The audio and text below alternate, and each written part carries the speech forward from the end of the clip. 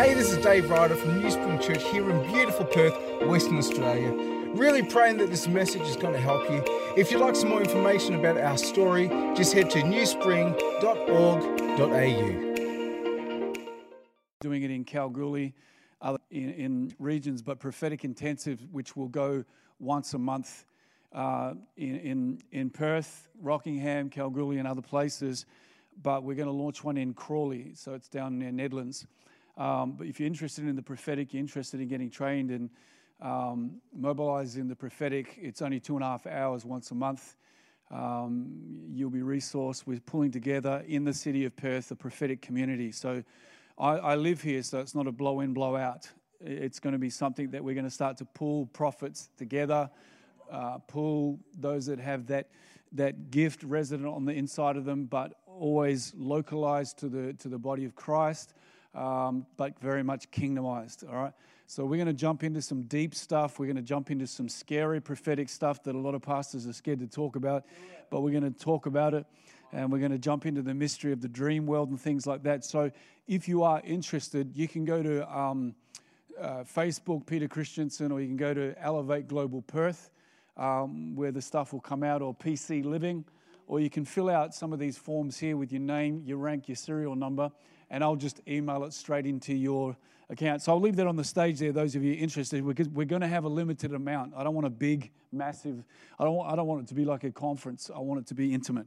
And so first in, first serve, and we will go from there. If you have your Bibles tonight, I want to jump into the theme of the emerging church, and this is going to be half of part one, because what I don't want to do is overkill. I want you to grab hold of, really, in a 30-minute message or a 40-minute message, we grab about 12 to 15 minutes of it. And so many times we're tempted to, kind of wind down the clock in our teaching, and I don't want to do that tonight. But I want to use the theme over the next, whatever we've got left this year. We've got a few meetings, don't we? Yeah. But I want to talk about the emerging church. I want to talk about it from a fresh angle that it'll be biblically based. This is only just an hors d'oeuvre of what we're going to find locked up in these passages of Scripture. But I encourage you to dive into the Word of God, to resource yourself in the Word of God. But my passion is for the church, and I want to see it come into all that God has destined. So can we jump into Matthew 16, verse number 13 and 19? I'm going to read from a bit of a traditional Bible called the New King James. I usually use the New Living Translation or NIV, or the Message or the Passion, or so many Bibles now, hey? Back in the day when I was like 20, man, we used to rock up. I traveled with a guy to Singapore. This is serious. This guy's a teacher, right? He was a budding teacher, though, And so he had the swept hair and all that sort of stuff. We had the suitcase. This is the 90s, guys. This is going to Singapore. He traveled with a Strong's Concordance. Yeah. Back in the day. I haven't finished yet. Strong's Concordance, Amplified Bible, New King James, NIV. And the good news. So we're room sharing, and he'd open up. And he'd have a couple of pairs of jocks and socks, and the rest is just Bibles. So it's like quite a wild experience. That's for one session I'll let him have. All right, verse number 13. When Jesus came to the region of Caesarea Philippi, he asked his disciples, saying, "Who do men say that I, the Son of Man, am?" And so they said, some say John the Baptist, some say Elijah, some say Jeremiah, or one of the prophets, or Dave Ryder. And so he said to them, "But who do you say that I am?" Simon Peter answered and said to him, "You are Christ, the Son of the living God." And Jesus answered and said to him, "Blessed are you, Simon Bar-Jonah, for flesh and blood has not revealed this to you, but my Father who is in heaven. And I also say to you that you are Peter, and on this rock I will build my church, and the gates of hell will not prevail against it. I will give you the keys of the kingdom of heaven, that whatever you bind on earth," not God, "whatever you bind on earth will be bound in heaven. Whatever you loose on earth will be loosed in heaven." These verses that we've read are profound. And if we can capture both the mysterious elements of it, the blatant elements of it, and those truths that God is wanting to unfold, if we can build our mindset, our paradigm as leaders, as team, as lay people around this, what we've just read, our Christianity is going to look different to what it has looked. Thank you. Before we jump in, I want to share a story I was reading yesterday, which I thought was pertinent for tonight. In the 1920s, there was this little fella, 8-year-old guy that had heard about baseball, was intrigued. He would hear snippets on the radio about baseball, but he hadn't actually seen the game played before. And then his uncle was traveling 4 hours into a rural city kind of thing in the Midwest in America, true story. And he took this 8-year-old nephew of his into the city. Anyway, they didn't have enough money to actually see one of the minor league games being played, and it's picketed up with a fence right around, and they could only go to one section. And so the little boy with his uncle got up against the crack and started to look through at the game being played, but he can only partially see the game being played. He could see first base, and he could now and then see the ball traveling past first base, and someone in the outfield grabbed that ball, and he went back at the end of the day quite despondent because his understanding of the game was different to what he was seeing. And so he rang his mother, and his mother asked him, you know, what was his take on baseball? Did he love it? And he said, well, I'm kind of confused because it's not what I thought it would be. The next day they went back. It was a 3-day series that was going on with different teams. And he found a knot hole in a different section. He repositioned himself, found this knot hole in the wood, and he looked through and he could see first and second base and part of the outfield. He could see more. And so he's starting to get a bit more of a handle on this game called baseball, but still he was not as excited as what he thought he would be based on what he could see. Went back and told his mum, I like it, but it's not kind of being played out the way I heard it being played out on the radio. Finally, the last day, they found a tree, and he climbed that tree with the help of his uncle, and he elevated him high enough to see above the fence line and to see the entire game. Now, he was just about falling out of the tree with excitement because he saw the whole game played out, and he could understand and interpret the game based on the position he was in, different to where he was before. And I want to submit this thought to you, that I believe right now in this nation of Australia, we are poised to begin to change position, adjust our lives in such a way, in an attitude and in a mindset that is gut up hungry for the Holy Spirit to begin to open up this game called church, this play that God wants to unfold in the context of church, the way He really has intended it to be played out. The key is this, that if we really want to see the game played the way heaven wants it played, we've got to change our positions. We've got to elevate our mindsets. We've got to begin to come to a new place to begin to see the game from a different perspective. And unless we're prepared to change our location internally, change our mindset, the way we are seeing the game, I believe, has come to a point where God is saying, great where it's come to, but yet I want to take it to a whole new dimension.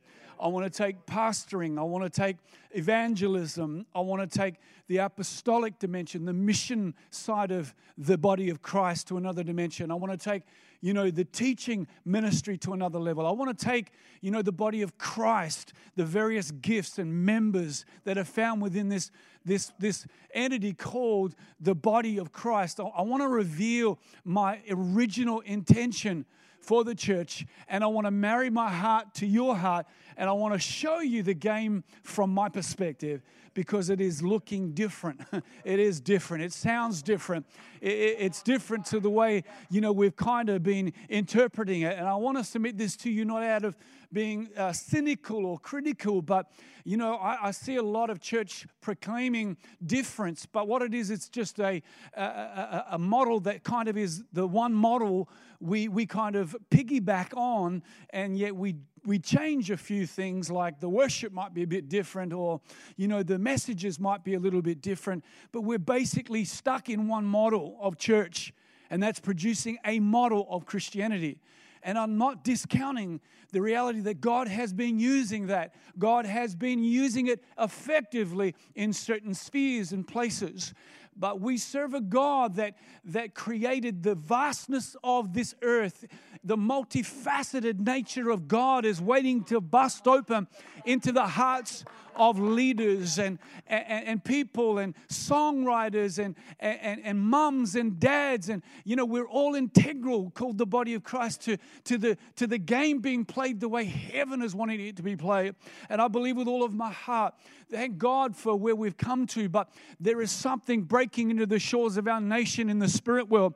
And there are prophets that are beginning to rise up in our nation. That's why I feel that when prophets are starting to move, when prophets are starting to rise and they're coming out of the wilderness, they're coming out of those places of hiddenness. Why? Because one of the elements of true mature prophets is to begin to capture what has been lost.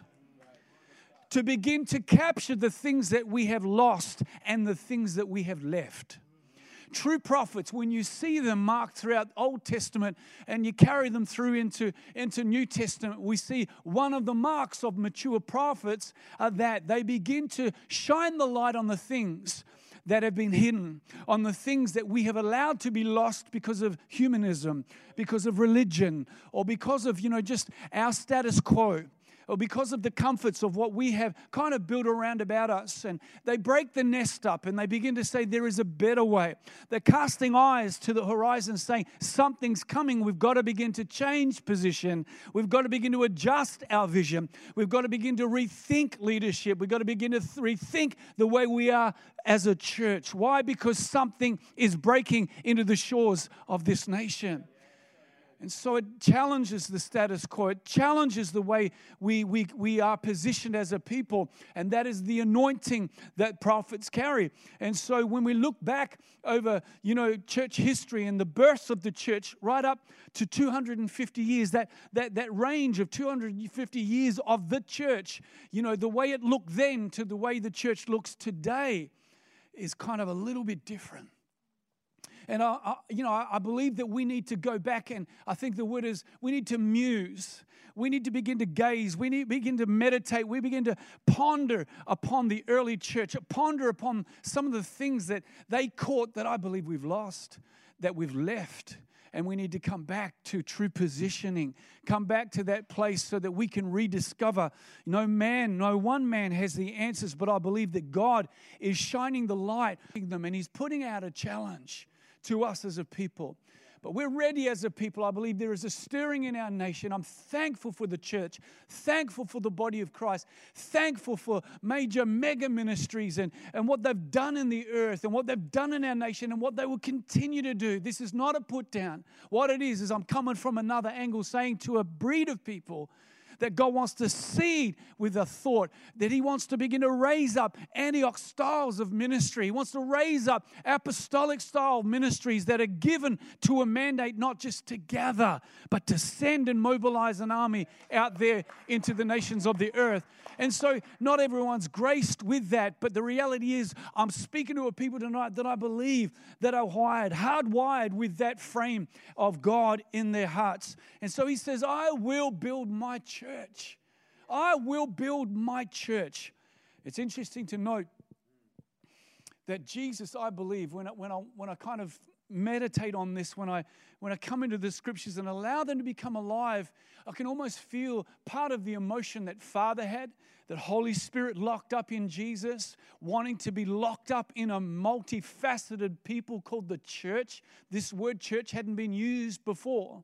The term church wasn't used up until that point. And in the sessions to come, I'm going to show you what the actual word was and what it means today.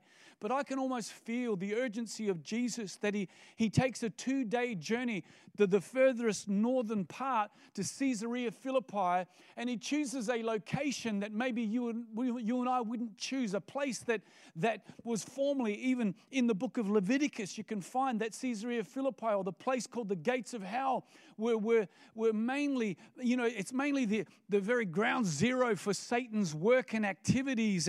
And there were Baal practices there. There were, I think, 14 gods that they would worship there. There was bestiality. There was sexual perversion. There was, the Pan god. There was Nemesis and all these different practices. I'm telling you what, there was sacrifice, human sacrifice, animal sacrifice. It was, an ancient hub, ground zero for the demonic strongholds. And these people that would go there weren't Jews. They weren't religious leaders. They weren't scribes. They weren't Pharisees, because the Jews of that day wouldn't even go near it. Devoted Jews wouldn't even go near that region.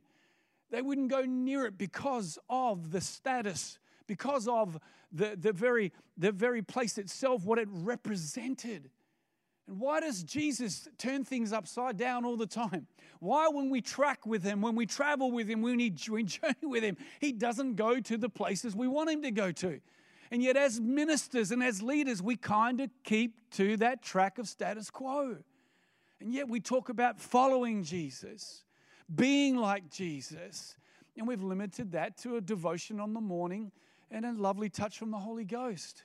But there is the release of a breed of people, an evangelistic people, a heart people, a fired up people that are willing to take their intimacy out of the closet and into the streets and into the nations and into the marketplace and into the very spheres that are out there. There is an urgency I can feel even in this place that, would we be willing? Would we be willing to come and sit with a blank canvas before the Lord and say, my life must count for something? Not all of us, including myself, are called to stand in Africa or, on the shores of foreign nations and call the multitudes, millions together to do evangelistic crusades. Some of us are called to the few, to the 5, to the 10. It doesn't matter. There's no measurement in the kingdom of God. Some of us are called to, foster kids. Some of us are called to be the best mum and dad we can, installing the devotion towards God in the heart of children. It's not a measurement. It's not just all fivefold ministry and teaching and preaching and worship up the front. God is not measuring us, but what he wants is for us to stand in the grace that is unique to us. Stand in the call of God that is unique to us. And so he takes 12 with him on a 2-day journey, targeting the darkest place on planet Earth, both in the present time and historically. Jews wouldn't even go there. Yet he goes there and he's standing. It's a 100-foot cliff. And down the bottom of Mount Hermon is that gateway. And you can go to Israel today and see that impression where that gateway still was, and where they felt that was a porthole for Baal to come in certain seasons and come out. And you can imagine he took those 12 there, and they're probably freaking out. Some of these disciples were only, early 20s, and they're standing there. And he begins to stand there and say something that I believe was both locked up in the heart of his Father, and the Holy Spirit's burning, because the language is different. It's new. The language is totally unheard of. These guys can't get a grasp really yet about what he's saying, but nonetheless he says it. And he begins to talk from his heart. I believe an earthquake in the spirit realm started to break open. But there are 3 things among other things in there that we could talk about, but there are 3 things that I want to highlight. The first is this: Jesus spoke about his identity. Second of all, he spoke about the church's identity. And thirdly, he spoke about the church's assignment. Now, there are other things in there we could break open. But the core, or the crutch of what Jesus was wanting to communicate and translate into the heart of his disciples was this: my identity must be revealed. The church's identity must be revealed. And the assignment of my church needs to be revealed. You need to understand it. And so in those verses, you can read over another time, you can see it locked up in there. And I believe that once again, we're rediscovering this. We're coming back. If you ask me, what's one thing you feel in the heart of God being released into the earth now? Number one, coming back to Jesus. coming back to a revelation of Jesus, coming back to know the person of Jesus, coming back to not just mere prayer time Jesus, but I'm walking and talking intimacy. You really can't know God until you walk through darkness, until you walk in dark places. I want to share this with you. Jesus took the disciples to the darkest place on earth. And I'm not advocating that God puts you through the mincer, but I'm advocating that He will use the mincer. He will use darkness. We've got to stop talking about the devil, what the devil does. The devil is a pawn in God's hand. What He meant for evil, God will work for good. And when we face adversity, when the storms are raging around about us, it is not the devil this, the devil that. It is understanding that God has architected all things. He has designed all things for the furtherance of His cause. And what God has set in motion cannot be averted unless we relinquish our position and we submit to the work that is going on opposite to that which is God going on around about us. And so He brings us to this place, this dark place. It's interesting to note that in this dark place, some of the most magnificent revelations come out. And sometimes when we are traveling in dark times, it's in those places that true light is found, true revelation and insight is found. There are times in the natural where we come out of the bright light in the day, we come out and we begin to walk into the darkness, and our eyes haven't adjusted to the new environment. And I believe that's kind of what's happening at the moment with a lot of us. Our eyes are being adjusted. The lens of our heart is being adjusted. I had an optometrist tell me this, that when you come out of the light and you come into darkness, it's what they call dark adaptation. Dark adaptation. And it's that transition phase where your eyes have to adjust to the darkness. So when you come out of light, you come out of seeing clearly, you come out of a clear understanding of what's around about you. You come into darkness, you don't understand what is in front of you, what is around you, because you're going through that dark adaptation. There's an adjustment to the lens and to the iris. And it takes about 1 minute for that adjustment to take place, another minute then for the right amount of light that is in there for the eye to capture that, and you begin to see images you couldn't see before. And I want to say this to you, I believe right now that dark adaptation is taking place in a lot of lives. There's been a lot of people journeying through dark times. God uses darkness for His glory. And I want to say to you, hang on, don't let go.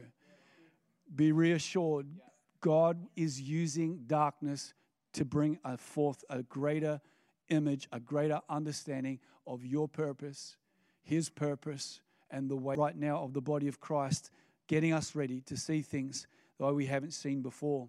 And so He talks about the church. He talks about the keys of the kingdom. But the thing I want to touch on tonight, just for a few more moments, is this, His identity. Wow, I love preaching about Jesus. His identity. He says to them in verse 13, again in 15, who do men say that I, the Son of Man, am? What's the general consensus of what the church is saying about me? What is the general consensus that people are writing about me in Koorong? What do people say about me? It's one thing to pick up on the notion of who Jesus is, to read about who Jesus is, to get the flavor of the month about who Jesus is. And that should inspire us to begin to come into those places ourselves and begin to discover an image, an understanding of the identity of who Jesus is to us. Because He can't be through us until we understand who He is to us. And so He asked them, and they say, some say Elijah, some Jeremiah. Pretty disheartening when you're following the Messiah, the Christ, the Anointed One, and 99% of your congregation really still don't understand who you are. We know you're a good guy. You do amazing things. You're better than Thor or anyone else that's been before us. But the reality is, we're kind of just interpreting what others have been talking about you. Some are adamant, you are reincarnated Elijah, Jeremiah. That's the best we can do. And one fellow turns around and says, you're Christ. You are the sent one, the Messiah, the anointed one, the one that the earth has been crying out for. You are Him. And so He didn't ask them, what do you perceive for the region of Caesarea Philippi? What do you perceive? for the surrounding regions. You see, the key is this. Often we want to run ahead to do a work for God when we don't have an understanding really in our heart who God is. And so before the church can be manifest, God has got to bring us back. And this is what is happening in our nation right now. This is what is happening in the world right now. It's almost like hearts are being re-kissed with a passionate, intimate connection with our Father, with Jesus and the Holy Spirit again. And look out, because when eyes are being turned back to Him, when hearts are wanting to rediscover Him in the light that He wants to be seen in this time, it's a setup. It's a setup by the Holy Ghost. So while we're wanting to run ahead and do a lot of works for Jesus, He is bringing us back to go forward. And that's the difference with the early church. They said, we have tasted, touched, and handled. Silver and gold, resource, skill, eloquence of speech, education, we don't have. But what we have, we can impart and give to you. And I think the reality is there's a missing gap. I love Bible schools. I love, equipping the body of Christ. That's important. It's paramount. But what are we equipping people with? Filling them with, they're so congested with theological stuff. Social media, I love it, but it's just congested with winds of thought. And then you've got to wade through that, and you've got to find out what is the thread of really what God is saying in this time. It's not the hype. It's not always the stuff that we want to run to. But there are a few that I see that are out there that are kind of like putting out stuff that's actually bringing us back to rediscover who Jesus really is. More than what we really discover now. So great stuff going to Koorong, great stuff going to conferences. But the reality is, at the end of the day, what stands and remains is our revelation, the revelation you and I have of Him. And when you have gone through, like what I've gone through, a season, 3 years of such hardship and darkness, I found that all my crutches, all the ideologies that I had picked up on the way that I thought were my revelation of Him, my understanding of Him, they couldn't hold me up. In those dark times, in those stormy times, the boat was breaking because there was only one thing that God wanted me left with, and that was a revelation of Him. And when I was at the bottom of the valley, in the darkest space, I was left with one thing, and it was Jesus. And then I began to climb out into a new place of understanding over time, over months, over years, to begin to rediscover Jesus. And we don't need to always go through, brokenness, but I'm finding today that there's a lot of people who have been going through hard seasons. There's something about pain when we share our pain. So that's why I want to see a leadership gathering where we don't just talk about how big, how many, how great. We celebrate that. Good on you. That's good. But there's something about pain that when we share vulnerable, we become vulnerable with one another. We talk about our pain. We share from our hearts, our experiences. The walls break. I was at a service just recently. I shared my story in full. Let me tell you, the feedback has been incredible. People were saved, born again, healed, and set free over this meeting recently. There's something about people they can identify. Hey, this guy's walked through this stuff. It's kind of like my journey.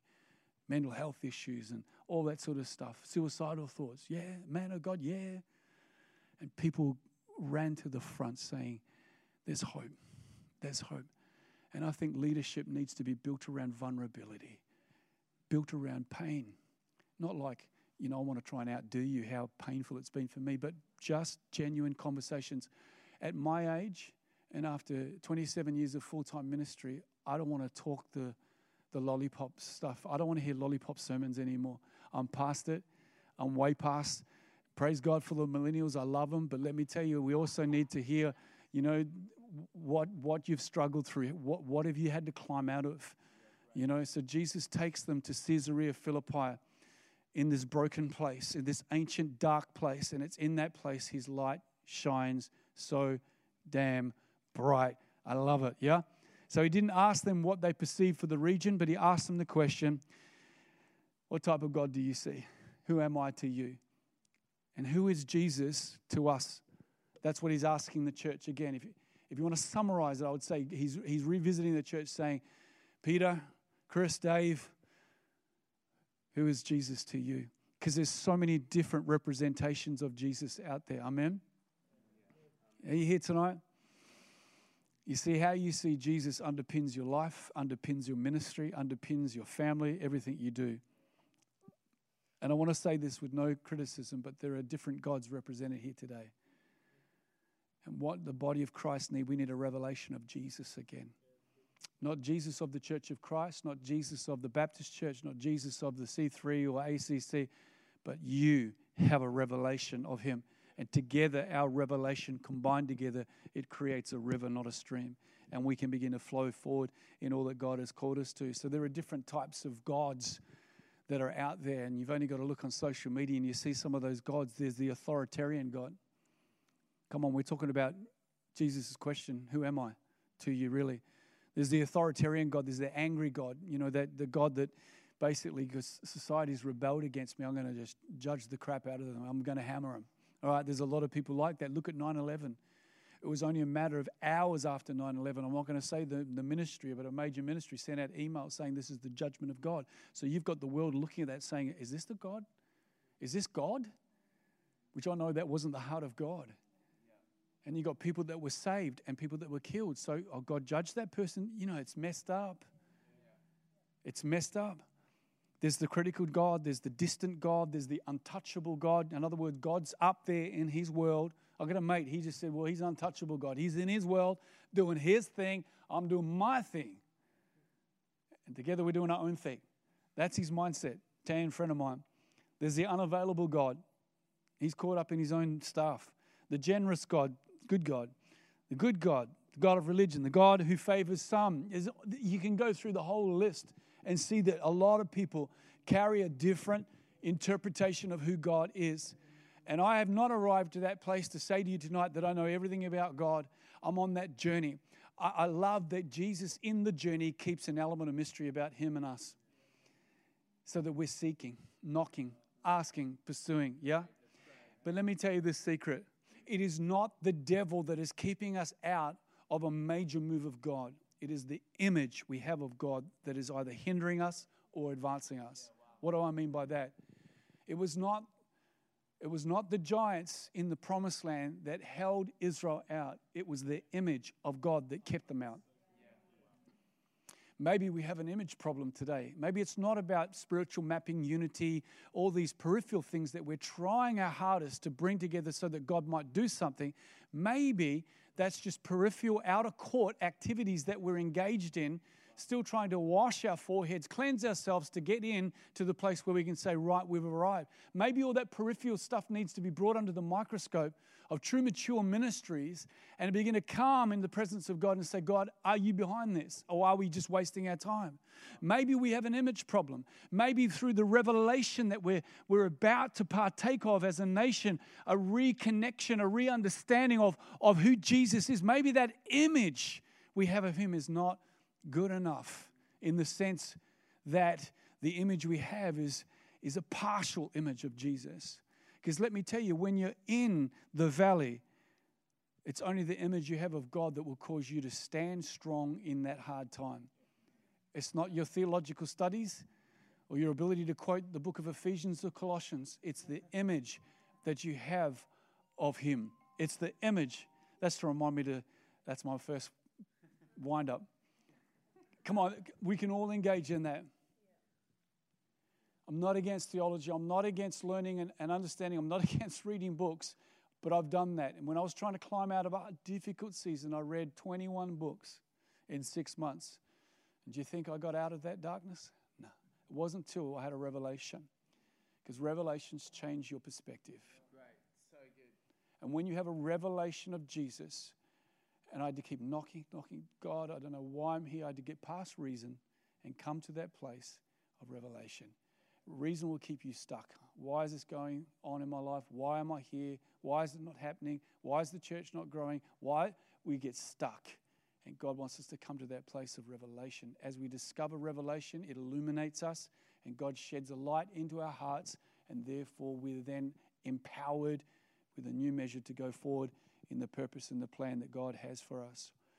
And so I want to encourage each one of you as I come into a landing tonight. I'm only just touching on the surface of it tonight, but the question we need to begin to pursue, we need to begin to talk about with our Father is this: I want to know you the way you want me to know you in this season.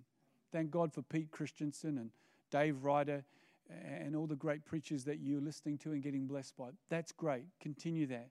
But at the end of the day, the core of who you are will always struggle in life until you get a revelation. I get a revelation of Jesus. I'm not talking about falling on the floor. I'm not talking about rolling around drunk in the Holy Spirit. But what I'm talking about is an ongoing, progressive understanding of who God is to you. Bit by bit, little bit by little bit. Because otherwise we're going to be like the Israelites, stuck, wanting provision. Our prayer life is so summed up by always getting our needs met, always wanting water, manna, food, provision. Water, manna, food, provision. We're locked in there. And the whole time is, I've opened up the promised land for you. There was 2 guys that came back, and the image they had of God was different because they said, we're able. The other 10 spies said, we're not able. Why? Because it comes down to image. And the rise and fall of the church in going forward in these days is all based around image. Who do you say that I am? Father, we thank you and honor you. We bless you and glorify you. That, Lord, we have found a ministry in this beautiful city of Perth amongst the body of Christ that are hungry and are wanting to pursue and wanting to grow and wanting to break into all that you have destined for them. Father, we've only touched on the surface of what is found in Matthew, 16, 13 through 19. And we pray that together as we journey for the remainder of this year, that we might really discover what is church, what is the church, what is emerging in the earth, how is it unfolding. Give us understanding. I put myself in the midst of that, Lord. I want to know, and I want to understand all that you have in Jesus' mighty name. Amen.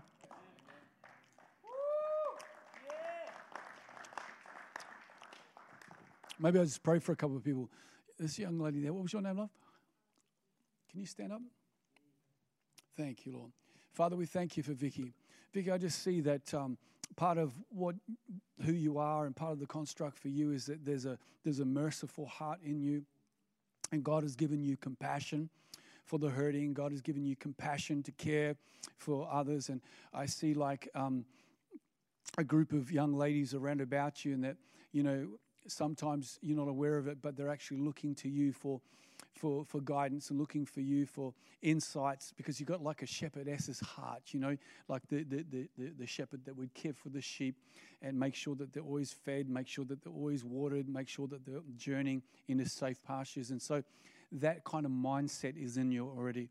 And so I do feel that part of where you're going to find the flow of God in your life, the grace flowing in you, is helping people, nurturing people, encouraging people.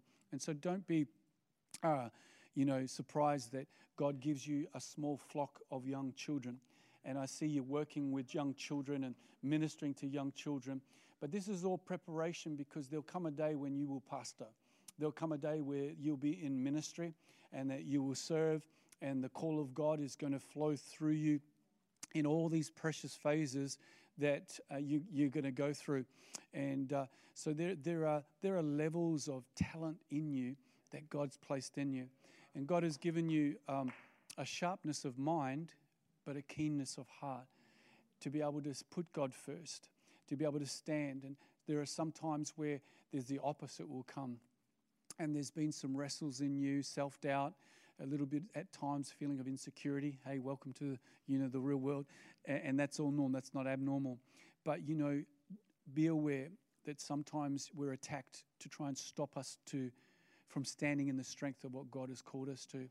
And so I just want to declare that, male or female, there's a pastoral call on you. There is a pastoral capacity in you to be able to nurture the younger generation, the children, for this season, but it's going to unfold. You will stand and you will eventually preach. You will teach the word of God, and God is going to cause the call to be strong on you from a young age, and it's going to be quick what God does in you as you stay faithful to him. So be careful with the relationships, be careful with the groups that you're around about, and God will keep you every step of the way. Amen. God bless you. Amen. Our sister here, I've forgotten your name. Yeah, Father, we just thank you. I see the word tug of war, and I feel like there's this tug of war going on still. And I feel like there's this back and there's this fro that's kind of going on the inside of you. And you visit these pockets of like, how do I describe this? Pockets of, yes, it's happening in me, it's happening around about me, and yet there's this tug of war. Because I feel like the enemy's kind of challenged by you, challenged with the construct, the way you were put together by God. Furthermore, the mandate that God has for you. Because that mandate is crucial to the development of other people. There's a prophetic calling on your life. That prophetic calling can grow to become sharp, where words of knowledge, come out of you, where healing flows through you. And so some of the stuff that you've gone through in your life, the butting heads, the relational tensions, the ups, the downs, he packages that darkness, puts it in light, and uses it for his glory. But I want to say to you right now that I just want to declare something of the lightness, if I can say, of the load that you've been kind of under, that tug of war, that tension. There's like this tension in you. And, hey, welcome to a prophetic world, because that's kind of the mix that we do journey through. And we learn how to manage those spaces. We learn how to manage those relational environments, and that's a self-teaching. But I just want to declare right now that God is for you, and God is moving, in and through you. When you were up tonight with the team, there's much more in you. You're kind of touching on it, and it's not performance. It's not anything to do with that. It's a dam breaker in you. And so, this pastor that you have, thank God that he's a rad pastor, that allows expression, allows, different gift mix and grace dimensions and color, because it's a rare breed, that there. And so, the prophetic in you is going to come forth in a rich way. Thank you, Lord. Amen. Thank you, Lord. Did you get something? Something? A little bit? It's unreal. This is one of the easiest spaces to minister. And I was talking to Chris. I said, look, these guys are an amazing crew. We've had some good stuff on Sundays, and it's quite rare. I might add, not until you've travelled out there do you realise and you come to appreciate. And he's like, man, you know what? Standing on the front row, I'd like to organise with you. Thank you. Amen. I'd love to do like a breakout worship night where we just cut loose. And you need his wife with all these guys. She's got pipes on her like unbelievable.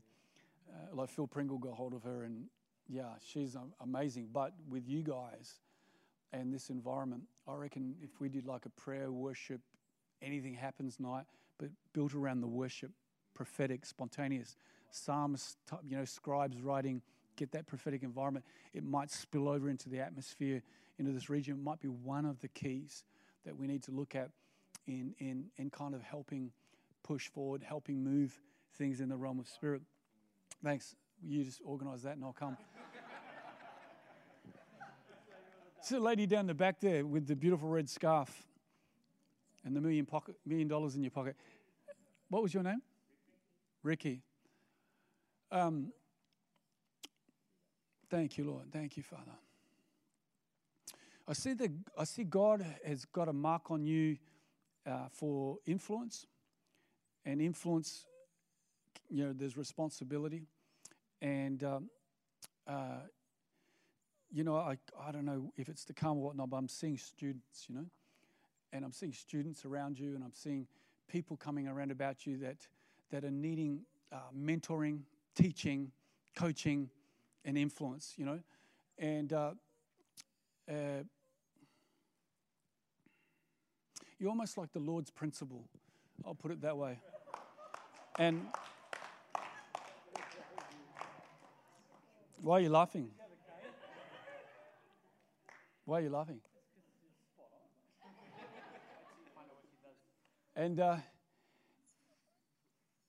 here's the other thing that I see a bull, and there's a serious stuff. I'll get my serious prophetic face on now.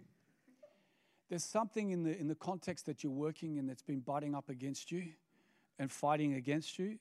And it's like a bull spirit. And whenever I see that, I know that it's not just a low-ranking thing. It's something that is strategic. It's something that it's greater than you on your own can tackle. And it's been, I feel, am I making any sense here? Because I'm only hearing and seeing and speaking, so I'm trying to jump in there. My mind catches up with the revelation. Could you stand up and we actually begin to pray? And we do a bit of bull hunting? Is that all right? Thus far, does that mean anything to you? Father, what was your name? Sorry. Ricky. We bring Ricky before you. And Lord Jesus, mighty God, we stand with this precious servant of yours, and we pray for that influence that you have designed her to carry into those spheres. Lord, we begin to break forth everything that's been as an intimidation. Here we go. Like a spirit of intimidation, like, to try and shut you down, like fear and opposition to try and stand against you and stir up, the dust and kind of create a wall and a barrier. We declare that broken in the name of the Lord Jesus Christ, and we draw you into that space and into that place that God has called you to run. God has called you to be like that spiritual principle, that God is going to cause His promotion on your life, His influence on your life, to break forth in a new way in the coming time that is ahead. Father, we stand with her tonight. Thank you, Lord. Chris, just pray for her. Thank you, God. I thank you that the anointing will break the yoke. There's no doubt about it. There's an anointing over your life, and it's going to break the yoke, not just for one or two, but for the many. I see a new space that you're going to walk into of broken people being healed in Jesus' name. It's not necessarily say a prayer, but you'll see life come into dark places. Things that you've been pressing against. I thank you, God, that you're going to bring breakthrough in the name of Jesus. You're going to bring breakthrough in the name of Jesus. There's an anointing over your life. Don't underestimate it. Don't sell yourself short. Our God is big. He's got your back. When you walk into dark spaces, God has got your back. You're anointed for it. It might not look like ministry up on a pulpit, but it looks like ministry to me, my eyes in Jesus. He's got your back, Ricky. In Jesus' name, as a church, we say, as the people of God who believe in faith, we say, amen, amen, amen. It's broken in the name of Jesus. Wow. Wow. Do you mind if I just take liberty for 1 second? As we were worshiping earlier, God started to just give me a couple of words that I wanted to. I'm used to that because my wife does it. Wow. As we're worshiping, I could feel the prayers of the saints in this place. There's sacred spaces. Your prayers matter. I'd never been here before, but I did wonder whether there was people who'd prayed early in the morning, late at night, come here when the lights weren't on, but just had prayed. You'd create an atmosphere in this place, and don't underestimate it. Your worship isn't just worship. It's not just singing a song. There's sacred spaces here. I could feel a hunger amongst the people. You're not just here on a Wednesday night out of convenience. You're here because you're hungry. And there's more. I felt like the gift of the prophetic will open this place up. I could see like the worship team was getting to a space, but they didn't know how to walk forward further and deeper. And that's not to say there's something wrong with the worship team, but it's because there's a gift of the prophetic that as it's unleashed in your church, as it's unleashed through the grace of different people coming, the gift of the prophet is going to unleash this new spaces and new levels to worship like you haven't seen before. Deeper wells. There's deeper wells. You think this was good. This was good. This was amazing tonight. But there's deeper wells. The prophet can see into spaces and can lead in certain ways and directions and say, hey, why don't we go there? And all of a sudden you'll have an experience here and it's going to go deeper. There'll be a deeper well people will tap into. The gift of the prophet releases greater faith. You're hungry for more. I can see that there's so much more potential in every single one of you. It's not a you're doing something wrong, but it's that God is actually bringing the gift of the prophet back into this space because he wants to increase your faith. The woman said, I've only got so much oil. The prophet entered the house and said, it's more than enough. He could see into that space, and all of a sudden, what she had turned into more. And God's wanted to call up greater faith in every single one of you. And I feel like the gift of the prophetic, as it's unleashed, watch out.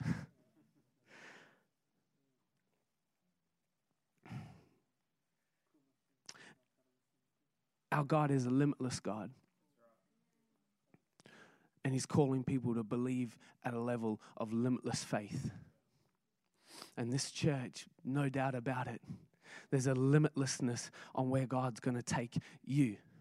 I'm not talking about a building. I'm talking about you. I'm talking every single individual. You're the church. Pastor Dave, watch out. Watch out, my friend. I'm so privileged that I get to come and be with you guys here tonight. Thank you. That's all I had to say. Awesome. Well, like always, we could go on for hours here. It's just, once again, echo with what Chris is saying. But if you are interested in the school, go to Peter Christensen on Facebook. It'll come out soon. Register. Get in quick. And your life will be turned upside down. Jump on his back. Let's get that prophetic thing going, the worship. And I'm telling you, I believe the prophetic is very, very important right now in this mix. Very. It's more than just personal prophecy and stuff. It's that whole grace flow, because it's a key for this region. It's a key for not only this region, but the city. Part of what God spoke to us a year ago, he said he's going to start to open up regions. That's why prophets have to come up. It's not just a, yay, thus says the Lord, but it's that grace, as Chris was capturing some of the thoughts regarding and pertaining to it. And let me tell you, for some of you who are mature in age, some of you who are young, forget about that. You're not retired, but God is refiring you. My brother here, just sitting with the jumper, I was looking at you when Chris was talking, and there's this, there's this divine tension on the inside of you, and there's an intensity about you, and it's God. And I'm not just trying to sum up your personality, but I really feel that's like, you want to cross over, and you're really desperate, and you're longing to just the more, and it's in you. And I feel that certain things have been laborsome for you, in bringing you to the space you are. But I feel grace is about to kick in, and you're going to find favor, and you're going to find, where the steps you've been trying to make have been hindered, there will come a rhythm, and there's going to come a flow, and things are going to start to come together. Some of the things won't come together the way you anticipated they'd come together. But trust in this season. Isaiah 50 says, who is he who walks in darkness and has no light? Woe to him who encircles himself with his own light. Okay, the key there is there are times of darkness we walk through where we don't understand why certain things are happening, but then there's that tendency to create our own light. And so it's in those times, he goes on to say, let them trust in the Lord. And so that's easy for me to say this side, but I've been through many of those in my life. But we need you. God loves you. And I know that can be generalized, but I feel that in you. And we need that fist, that spiritual fist that you have, the passion that you have, the desire, the intensity that's locked up on the inside of you. Because what is building, the groundswell, it's all going to start to come together bit by bit. Some areas you'll go, yep, that's confirmation. Other areas is like, I didn't expect that, but I'm going to go with that. And so just hold on, man. We need you in the body of Christ. Yeah. God bless. I'll leave those up here if you want to use Simon. Thank you, Dave. Cool. God is very faithful, is very good, isn't he? Oh, it's really good. I just really encourage all of us with everything, just pay attention to what the Spirit is saying. And pay attention even in your discernment when things start to go click, click, click. Because that's when things start to line up. And there'll be times when you'll hear something or you'll read something, it's like, and it's like this lock. And that's where we're going. Well, I don't know. We're privileged to serve as leaders of this church. It's really humbling. It's very, very humbling. And there was a time when I thought I was cursed. Turns out I'm blessed. But the Lord doesn't know. And I know there are things that God has shown me, and I know there are some things that are going to happen in and through this region. But you'll see that as time works out. But we are very blessed in what God is doing, and we are blessed that God has called us to this church. I'm just going to pray. Let's seal this and go home and have a good sleep, and wake up tomorrow and be a menace to the devil and tell people about Jesus. And thank you, Lord. Father, we thank you for your faithfulness. Holy Spirit, I just ask a seal right now on everything that's been spoken verbally, but also the things that you've spoken, and we have no idea because you've been speaking to hearts. You've been encouraging hearts. You've been unlocking. You've been resurfacing some of those ideas and dreams and maybe even prophecies. You sort of dug a hole and you put it in, and not by your own hand, but the Holy Spirit's been unsurfacing that tonight. We thank you for your beautiful church, not just here, but all over this place, all over this land, Lord. May this be that great southland of the Holy Spirit, where your waves hit the shores, and it's undeniable of your love, your grace, and compassion, Lord. We bless you this day. We love you this day. In Jesus' name. Amen. Amen. Amen. I would probably get in quick because you know what Christians are like. They'll jump in and you'll run out of space. So, yeah, cool. All right.